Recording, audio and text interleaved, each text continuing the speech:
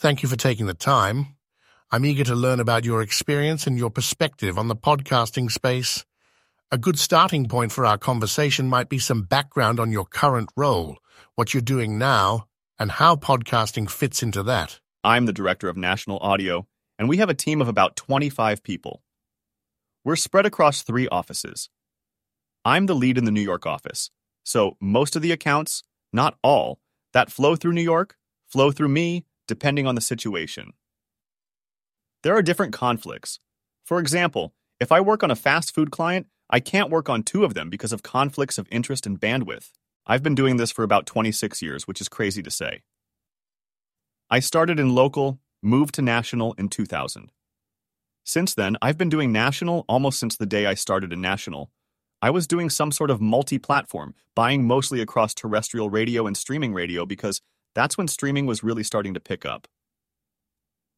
Satellite radio picked up a couple of years later, and then podcasting started coming into play, around 2006 or 2007. I did my first podcast back in 2007 or 2008. In fact, I think it was 2008. I was the first person to ever buy a podcast from ESPN Radio. So that's how far back I go. Our team's role is to buy across all national platforms like terrestrial streaming, podcasting, satellite, and that's why we call ourselves a national audio team rather than a national radio team, because it's really about audio. It doesn't matter what platform. If you listen to it through a computer speaker, a phone speaker, a car speaker, it doesn't really matter. So we just kind of lump it into audio. So that's the quick background. Could you give us an idea of the scale of your annual spending budget and maybe the split across the different channels? Our team's revenue is approximately $300 million a year. I am responsible for about half of that amount. Could you repeat the second part of your question? I was asking about the distribution across channels, specifically focusing on podcasts for this conversation. The answer varies greatly as it depends on the client. Some clients only want to focus on podcasting, others on streaming, and a few on terrestrial. Generally, because terrestrial has the largest scale, it attracts more money compared to streaming, podcasting, and satellite. Satellite is quite small and doesn't contribute much. The hierarchy is terrestrial, streaming, and then podcasting. However, the margin between all 3 is decreasing. Podcasting is the new trend, and many clients are focusing solely on it. While this is a positive development, I believe it's a mistake to overlook other channels, especially terrestrial. The gap between the first and third is definitely shrinking. If we focus on podcasting, what is the rough split in the types of ads you buy, between programmatic or direct? We have a separate team that handles programmatic, so I don't get involved in that. However, I firmly believe that programmatic is not the right approach for podcasting. There are several reasons for this. Firstly, the main appeal of podcasting lies in leveraging the hosts and their voices. Host reads and live reads are particularly effective. When a host endorses a product or acts as a brand ambassador, they become a voice for the product. Programmatic advertising loses this aspect as it only sends a 30 or 60-second pre-recorded spot recorded by an unknown individual and distributed across a wide network of shows. I understand the appeal of programmatic advertising due to its scalability and targetability. However, with a direct approach, you can target more effectively than with programmatic. When you choose specific shows, you can select the exact content and host you want to align with. In contrast, programmatic advertising runs across an entire network of shows, and you have no control over which shows or talents are associated with your ads. This lack of control can lead to brand safety and suitability concerns. Just because you're reaching a demographic, it doesn't necessarily mean they are the audience you want to reach, or that they are consuming the content you want to be associated with. Conversely, if you're buying a show directly and choosing wisely, you're reaching people with similar mindsets, lifestyles, and interests. Ideally, these are the people you want to reach. Plus, you're getting the host read. The brand safety concerns are significant for me and many clients, especially in this political climate. Not having full control over the content and talents associated with your ads is a major issue. I understand. Broadly speaking, what, in your opinion, makes a good advertising channel in audio from first principles? Your key performance indicator, KPI, determines the best medium. Some clients require mass reach as efficiently as possible, and terrestrial radio is the best option for this. It is the highest-reaching media channel in America. For clients aiming for a wide reach, terrestrial radio is the preferred choice. However, other clients prefer data-driven engagement, such as click-through ads that lead to a website or trigger a specific action. In such cases, streaming radio like Pandora and Spotify becomes more relevant. There are also clients more focused on the mid or lower funnel. They aim to influence consideration and spark interest in their product. In such cases, they lean towards terrestrial radio options like live reads and host reads. This is where podcasting comes into play. Podcasting is essentially an extension of terrestrial radio. Consider terrestrial radio shows hosted by popular DJs in America. These DJs are viewed very positively by listeners, who tune in specifically to listen to them. They are seen almost as friends accompanying the listener during their commute. So podcasting is similar in that sense? Yes, podcasting extends this dynamic. It's a sticky medium, meaning listeners develop loyalty to the podcaster. They download new episodes as soon as they're released and listen to them within a few days. Podcasting's on-demand aspect is another advantage over terrestrial radio, which requires live tuning in. People can listen to podcasts whenever they want. Sometimes they're at the office or dealing with their kids and can't listen to a live show. They can download the podcast and listen to it at their convenience. Podcasting and terrestrial radio are similar in this respect for the DJ aspect, minus the musical aspect. To answer your question, brands that want to leverage the relationship listeners have with their favorite podcast hosts lean into live reads. They get the talent to talk about the brand, engaging listeners and encouraging them to consider the brand. When a listener hears a person they respect and regularly listen to endorsing a brand, they may be more inclined to try it. What limitations does this bring to the medium in terms of scalability? There are a few reasons why some people have been slower to adopt podcasting. Firstly, let's consider the scale. Terrestrial radio reaches approximately 90% of the US on a weekly basis. Streaming radio, on the other hand, reaches around 72% or 73% of the US on a monthly basis. This is a significant gap, going from 90% weekly to 72% monthly. Podcasting only reaches about 42% monthly. So, from a total reach perspective, podcasting is far behind the next closest channel and significantly behind terrestrial radio. That's one challenge. Another challenge is data measurability. There's no real way to know who's listening to the podcast, except for Spotify. However, Spotify mostly keeps this data proprietary, which they put through their SPAN network. For instance, if I purchase a podcast from iHeartMedia, I don't know who's listening to that podcast, when they're listening, or even if they're listening once they download it to their device. Apple, for example, provides no information. Despite Spotify surpassing Apple as a podcast distribution platform, Apple remains significant in the grand scheme of things. So you don't even know if your podcast is being listened to, or if people are listening to your ads or skipping them. There are many unknowns when it comes to a podcast campaign. As a result, we typically recommend our clients to ensure their podcast budget is large enough to leverage a brand lift study or some other study as an added value from the partner. This is usually in the $300,000 to $350,000 range. This way, you're at least getting some learnings on the back end of your campaign. Whatever your KPI is, you can see if you drove a lift in awareness or intention, those upfront metrics. There are different studies that measure attribution if a podcast campaign is driving to a website and what actions those people are taking once they're at that website.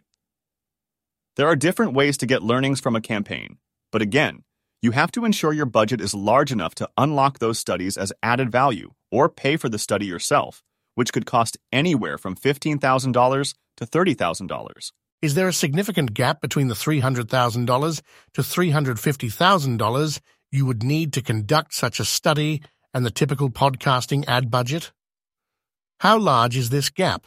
I'm sorry, could you clarify the gap you're referring to? I'm referring to the gap between the $300,000 budget for a campaign that you'd need to conduct such a study or to make it worthwhile, and the typical campaign budget that people would allocate for podcasting. There's always a client who believes they can get everything for around $50,000. This is completely unrealistic, regardless of the channel they're using. Some may think that podcasting isn't that big, so they can get it at a lower cost. However, $50,000 will get you nowhere, whether you have a study attached to it or not. The reason for the $350,000 threshold is twofold. Firstly, the vendors need to ensure that they're receiving enough money to justify the cost of the study. That's obvious. Secondly, it's about ensuring the campaign is effective enough to show some sort of progress. Vendors have found through research that you typically want to achieve between 12 to 15 million impressions in a campaign to reach a level of statistical significance. This ensures that any study you're conducting is stable and trustworthy enough. To trust that data, it needs to be stable with a sufficient sample size. To reach that 12 to 15 million impression level, you're looking at a budget of about $300,000 to $350,000. So it's not just about cost, but also about ensuring you reach a certain number of impressions to generate a stable level of significance. Can it be lowered? You can execute a podcast campaign at a lower cost, but I'm not sure how much it will really impact your results. Different KPIs require different approaches. Some clients, for instance, who are focused on upper funnel metrics like mass awareness, need a higher budget to reach as many people as possible. However, if a client's focus is more on driving people to a website, making a purchase, or gathering information from a website, then the focus shifts to a brand attribution study rather than a brand lift study. These studies are less expensive. You could probably conduct these types of studies for somewhere between $100,000 and $150,000. Since mass awareness is not a KPI and the focus is on attribution, you don't need as many impressions as you would for a campaign aimed at increasing awareness or intent. For a more down-funnel type of campaign, you can get away with a smaller budget. I wouldn't fully recommend it, but it's possible. How could the media make podcasting a better channel for more brand awareness type budgets? So, more upper funnel, because that's where the real money is? It's a complex question because the channel we're dealing with is highly fragmented. This fragmentation arises from the vast variety of content and niches available. One of the main appeals of podcasting, and why people are drawn to it, is the availability of such niche, interest-based content. However, this means that mass interest is unlikely, and there will always be a limit to the scale. If we consider what iHeartMedia has accomplished, they are, in many ways, a one-stop shop for podcast advertisers. They offer content across virtually every vertical, from true crime to sports, pop culture, news, and comedy.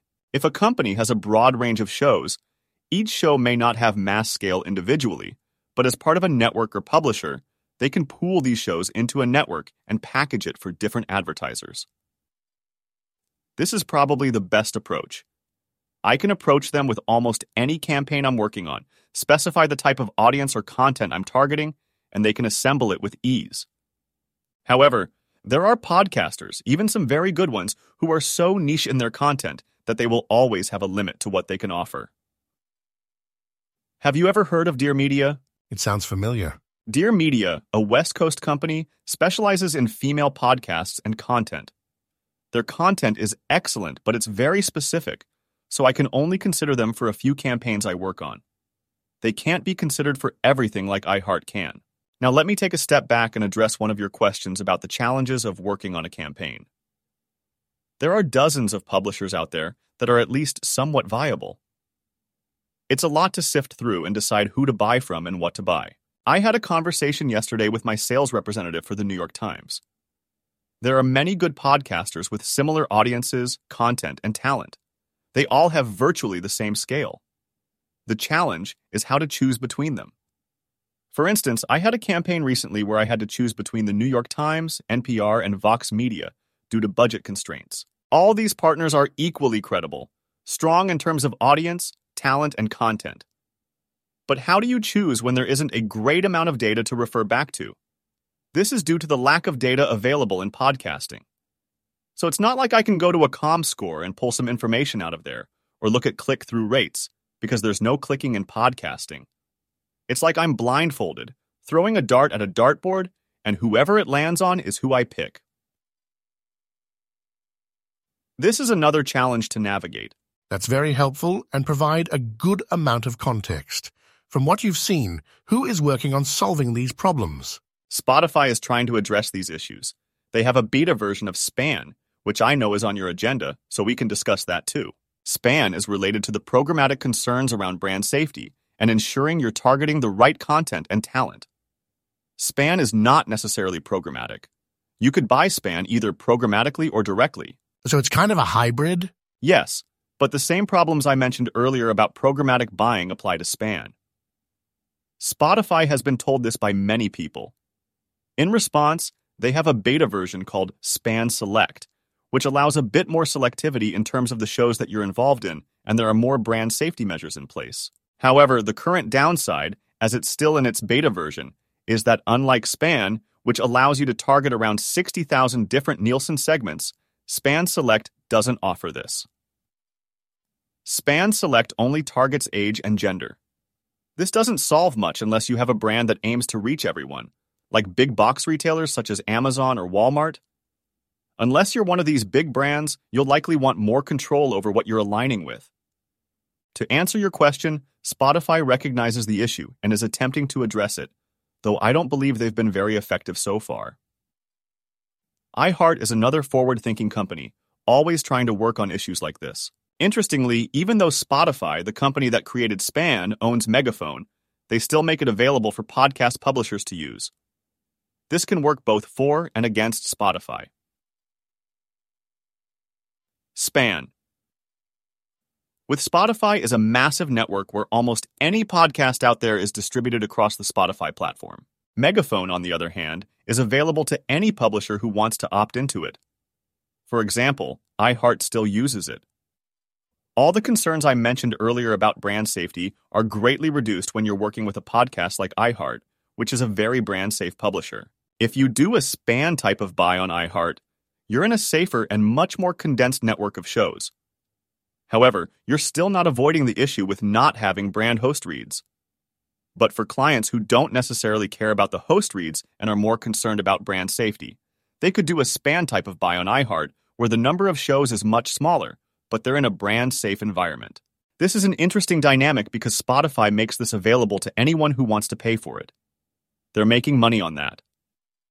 But if there are clients savvy enough to say, I won't buy SPAN, but I'll buy SPAN through iHeart because I know the network of shows that I'm buying, they'll pass on it. Presumably you limit yourself in terms of scale, right? Indeed, iHeart has a significant scale. Spotify does have a larger scale than iHeart, given that Spotify has access to almost all podcasts. However, currently, no one is buying so much in podcasting that they're running into situations where they can't get the number of impressions they need. If you look at any podcast ranker, you'll see different publishers, but the big ones like iHeart, NPR, and the New York Times won't present a scale issue. You'll never max out. They will always be able to sell you more impressions than you're likely willing to buy. So, perhaps you're limiting your potential mass reach. If Spotify reaches 100% of the country and iHeart reaches 95%, you're splitting hairs at that point. It's not a significant issue. The benefits of taking a different approach outweigh any concerns over limiting your scale.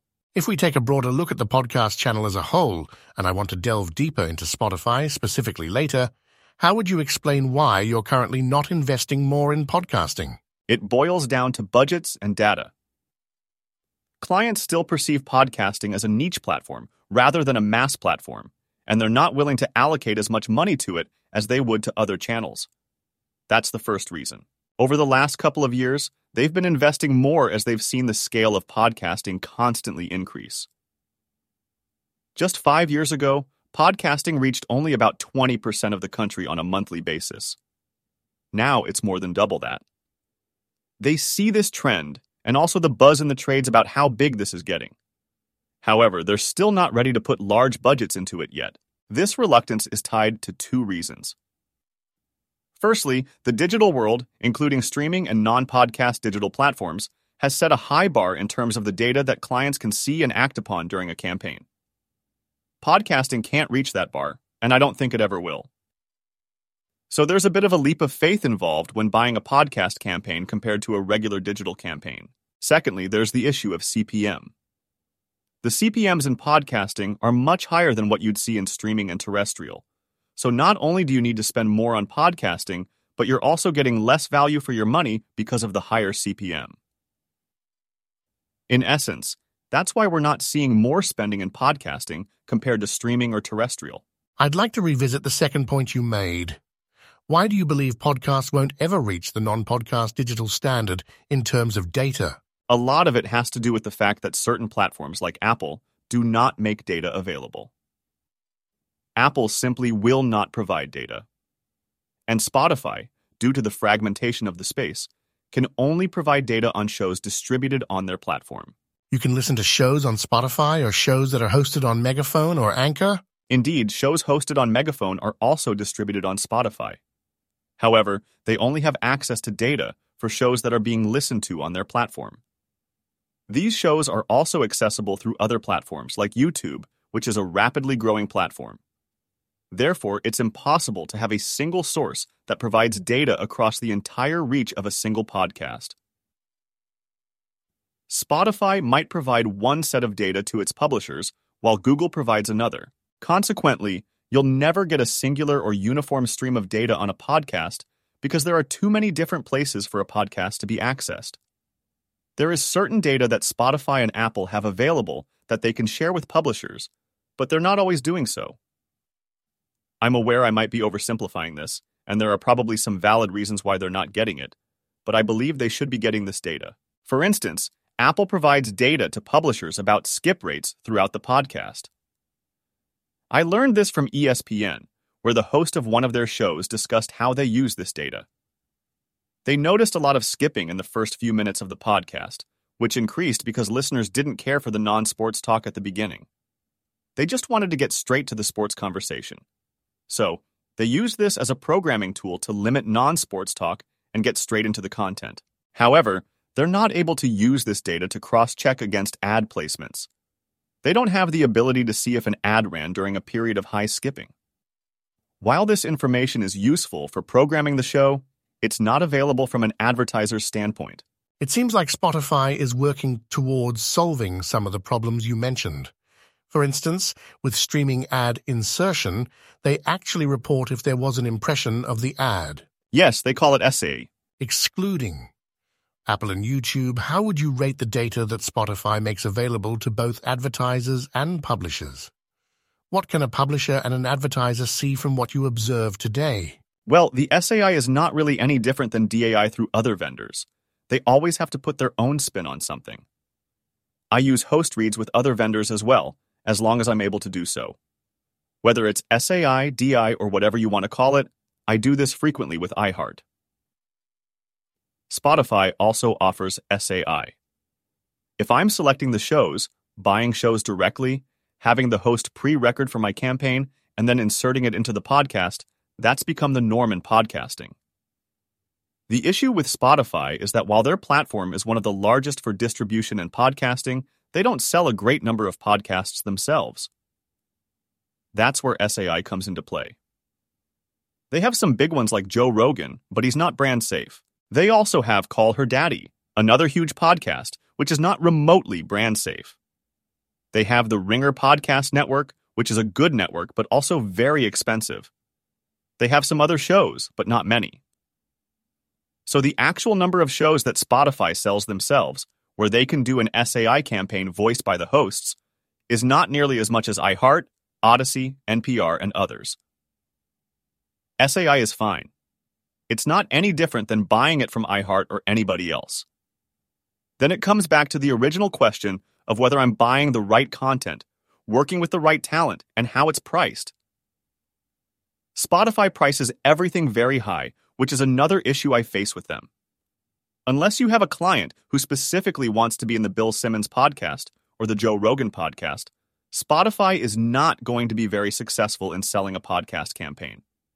That's why you see them putting so much energy into SPAN and now the SPAN Select Beta, because they know that's how they're going to make their money versus their own content. Can they do SAI in SPAN? Yes, it's basically the same thing. That's what they're doing within their own podcast.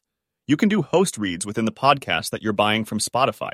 But yes, they can do it in SPAN. So does that mean there are also third-party publishers not owned by Spotify or licensed, as long as they host on Megaphone or Anchor and opt into SPAN?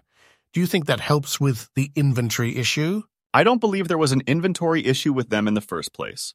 However, when you transition to SPAN, you're opening up the concerns I mentioned earlier about brand safety, content alignment, and the lack of host-read content. Transitioning from SAI to the broader SPAN, you're revisiting these issues. There's no perfect scenario, especially when it comes to Spotify. The ideal situation would be host reads using Megaphone and aligning it specifically within shows. No one has reached that point yet, not iHeart, not Spotify. To me, the ultimate goal would be to have a mass SPAN or Megaphone buy, with pre-recorded spots by the show hosts that are inserted only into those shows. We're not there yet, and I'm not sure if we'll get there because it would require very specific analysis. Especially on a network as large as Megaphone, it might be nearly impossible to achieve. In my opinion, the best way for Spotify to progress would be to allow advertisers to select a number of shows they want to limit Megaphone to.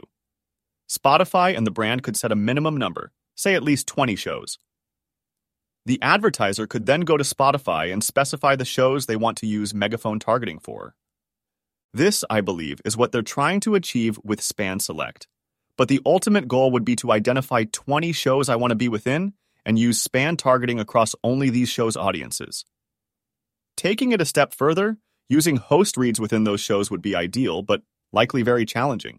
In a crawl, walk, run scenario, the first step would be to allow me to select the shows I want to run within SPAN. I would be more open to this as it addresses the brand safety concerns. It might not be as effective without host reads, but I'm willing to look at the data and see how it performs. This would be the ideal situation because it allows control over the content and adds a layer of targeting. I believe Spotify recognizes this, and that's what they're aiming for with SPAN Select, but it's not there yet. When was SPAN Select launched? It hasn't been launched yet, it's in beta. They said they're introducing it to about 5 or 6 different brands that they've identified as good partners for this. They're doing it on a category exclusivity basis. Okay. It's public in the sense that they're introducing it to the marketplace. I don't know if they've announced it in the trade publications. They certainly didn't say it was confidential when they presented it to us. Nevertheless, they are moving in the right direction, which is at least something. They've received a lot of pushback from clients like myself regarding SPAN. It's not appealing to us, and they've been repeatedly rejected by some of the larger brands. They understand that they need to address this issue. You mentioned earlier that you don't think programmatic is the way forward. Do you believe there's any room for unsold inventory to be filled by programmatic? That's essentially the current model for many publishers. Take iHeart or Stitcher, for example, which is owned by Pandora. Many of these companies set aside a certain percentage of their inventory for programmatic availability. As they approach a specific date and realize they haven't sold as much inventory as they'd like, they make more available through programmatic. This is already a common approach for many publishers. How much friction is there in podcasting compared to other media? Could you clarify what you mean by friction? How many different platforms do you have to use compared to other media? How much effort is required on your part to actually purchase ads? I can't speak for programmatic advertising as it's not my area of expertise. I'll focus on direct advertising, which is quite challenging. It's not as straightforward as buying terrestrial radio or streaming ads. Firstly, there are fewer publishers and vendors in terrestrial and streaming than in podcasts. Secondly, the limited data available in podcasting compared to other platforms necessitates more research to identify the right podcast to advertise on. A terrestrial radio campaign can be put together in a few days, but a podcast campaign can take a couple of weeks due to the amount of research involved. You need to identify the right publishers for an RFP, which is challenging given the sheer number of them. Then you need to review the list of shows they propose, assessing whether the content and hosts are suitable. This often involves a deep dive into previous episodes of each show. I frequently visit the Apple iTunes page for each show to review recent episodes. This helps me determine whether the show is a good fit for the campaign. After this, you need to present these plans to the client for review and approval. Many clients like to be very hands-on and can be quite nitpicky. Before even reaching this stage, you need to assess whether the hosts are brand safe. Have they been involved in any controversies? Have they posted anything inappropriate on social media that could potentially damage the brand? This is another layer to consider. When presenting to clients, they can be very selective about the content. They often finds minor issues with a podcast and asks for alternatives. This means going back to the vendor, reviewing another list of podcasts, and then returning to the client. It's a constant back and forth process. There isn't a single tool that can streamline this process. I rely heavily on the vendors to recommend podcasts for a campaign. This is frustrating as I prefer to be self-reliant. In streaming, for example, I can use ComScore to identify different streams. In terrestrial radio, I can use a ranker to select the right networks. Podcasting, however, is a subjective channel due to the varying content and personalities, making the buying process quite arduous. There's more friction when buying a podcast campaign than with other campaigns. So there's no tool available that assists with the podcast selection process? There are several tools available, one of which is Magellan. Regrettably, my agency does not subscribe to it, so I don't have access. Even though it doesn't cover the entire industry, it's probably the best tool out there. Vendors tend to use it more than agencies because Magellan also excels in back-end reporting. It doesn't provide audience data, but it ensures your schedule runs as ordered. For example, if I order a schedule of all mid-rolls, Magellan can identify how many shows ran my spots in a pre-roll position and vice versa.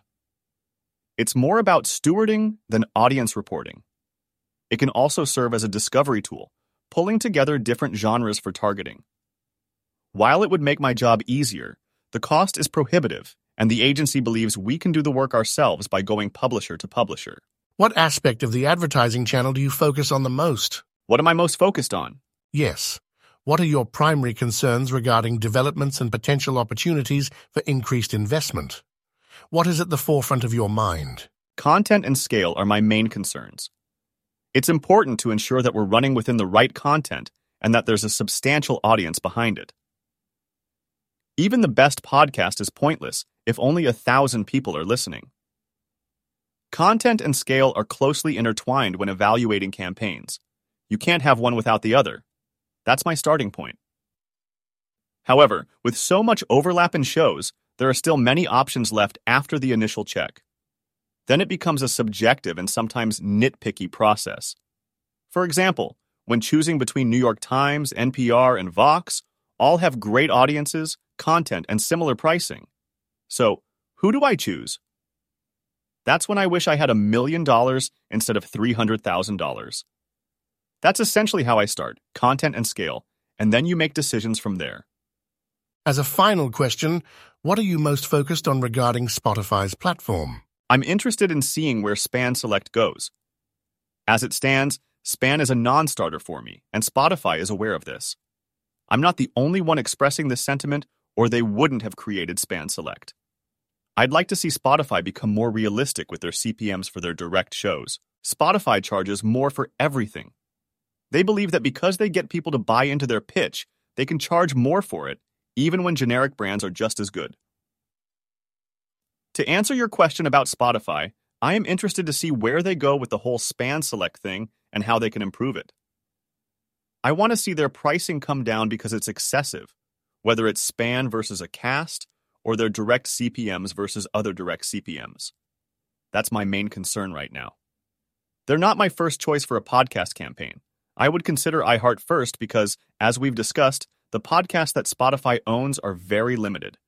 They have The Ringer Network, Call Her Daddy, Joe Rogan, and a few others, but it's not a robust network of shows. They are essentially a Span network. I would like to see them expand. Those would be my main points about Spotify. I see. Thank you very much for your time.